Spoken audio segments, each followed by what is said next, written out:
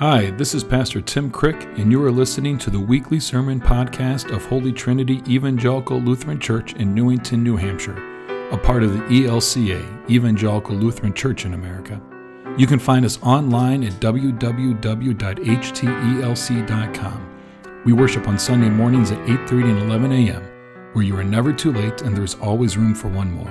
We hope you can join us sometime, and we hope you find the sermon you're about to listen to helps you to understand and experience the depths of God's love for you and the entire world. Thanks for listening. A reading from Exodus chapter 16, verses 2 through 4, 9 through 15. The whole congregation of the Israelites complained against Moses and Aaron in the wilderness. The Israelites said to them, "If only we had died by the hand of the Lord in the land of Egypt, when we sat by the flesh pots and ate our fill of bread. For you have brought us out into this wilderness to kill this whole assembly with hunger."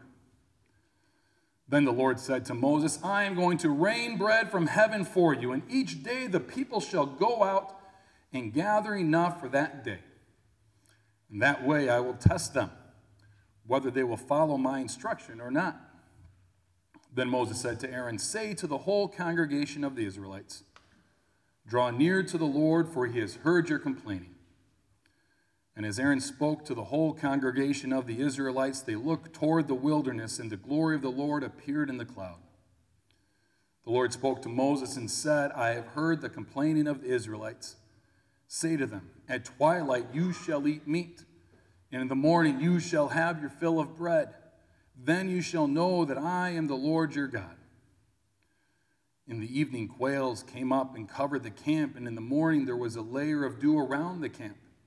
When the layer of dew lifted there on the surface of the wilderness was a fine, flaky substance, as fine as frost on the ground. And when the Israelites saw it, they said to one another, "What is it?" For they did not know what it was. Moses said to them, "It is the bread that the Lord has given you to eat." Word of God, word of life. Thanks be to God. Please stand as you're able for the reading of the gospel.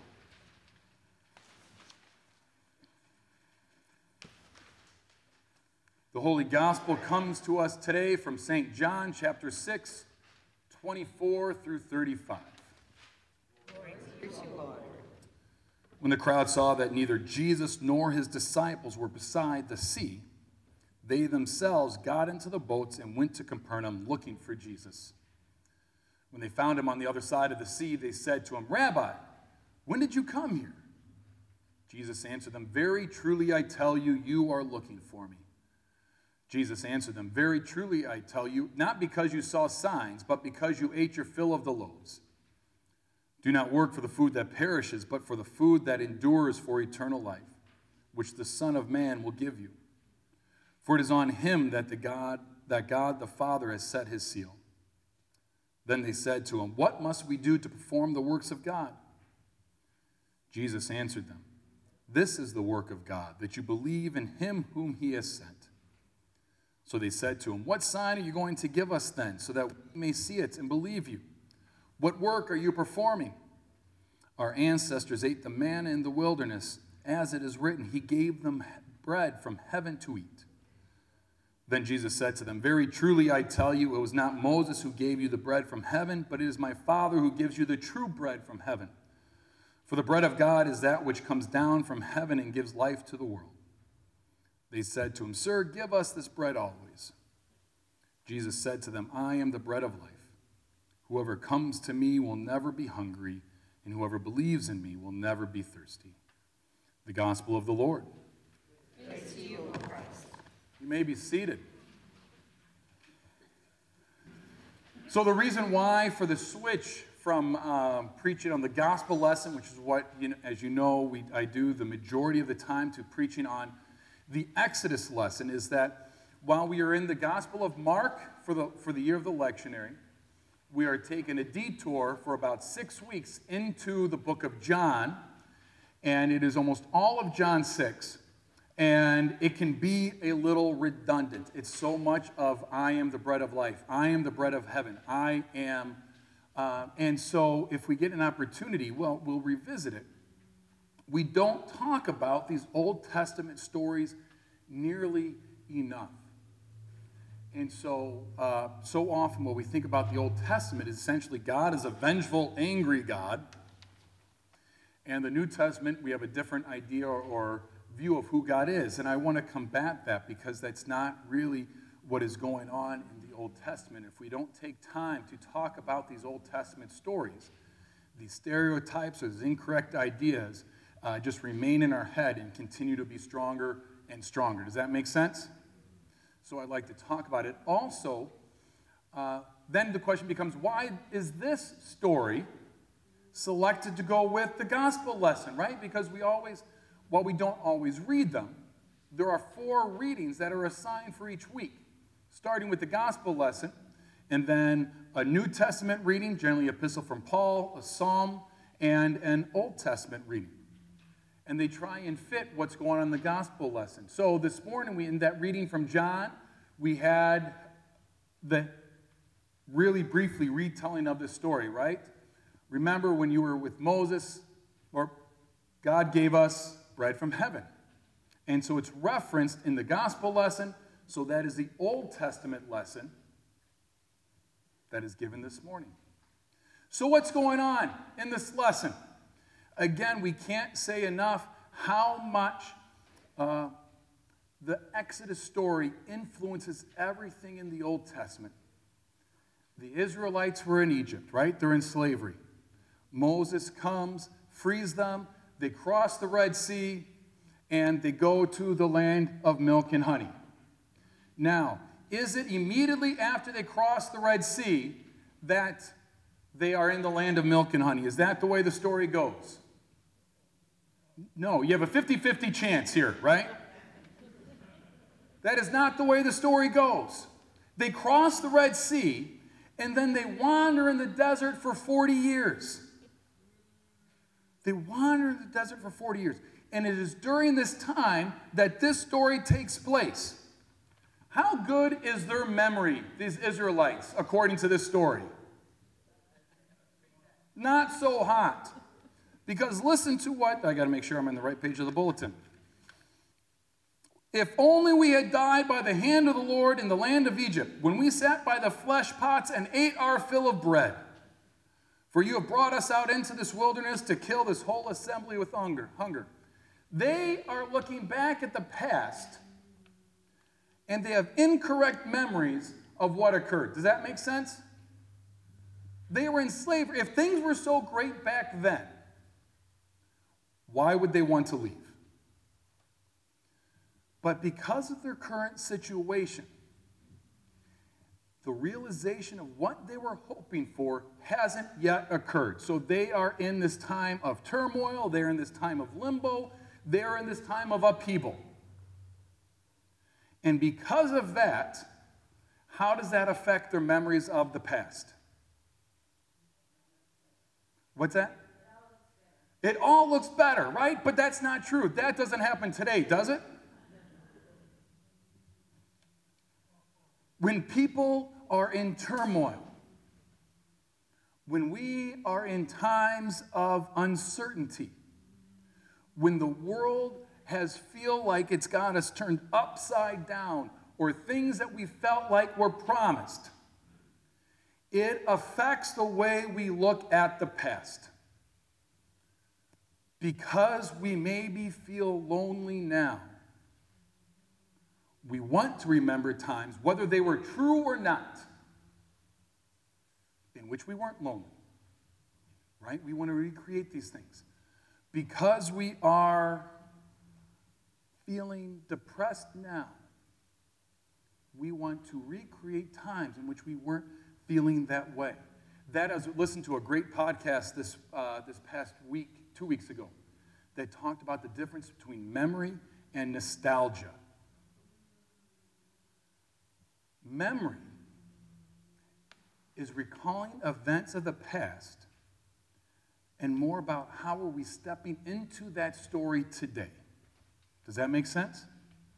What occurred then, and how is that impacting us now? Nostalgia, while it can be good, right? It's always fun to look back on old times and, be flooded with memories, right? That's not a bad thing.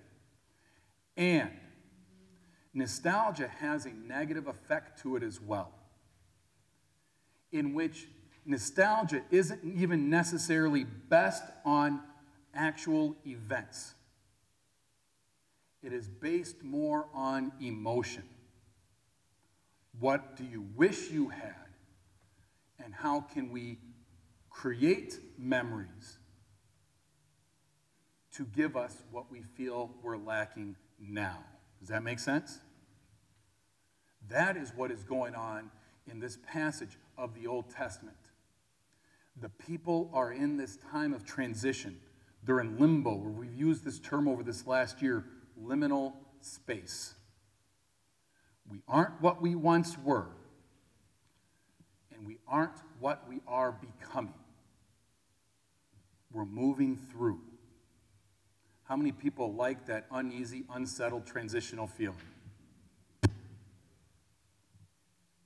We either want to move through it as fast as possible and not do the real work that it requires to be healthy, or we want to revert back to what we think was. I like this saying.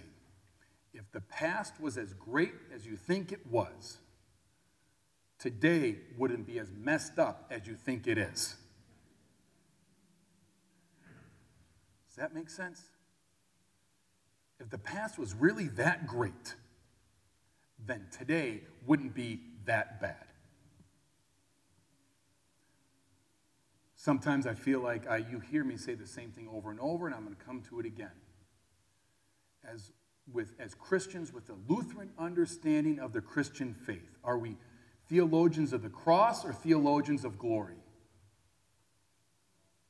Theologians of the cross. What that means is we can call a thing what it is. We don't have to dress something up to make ourselves feel better about it. Does that make sense? Call a thing what it is. If it's bad, say it's bad. If it's good, say it's good. We are not people of the past. We are people of the future. We are not people of what was. We are people of what is becoming, of what will be. We are people of hope. We are people of the resurrection. We are people of Easter. We see the possibility of what is coming, and we move forward toward that.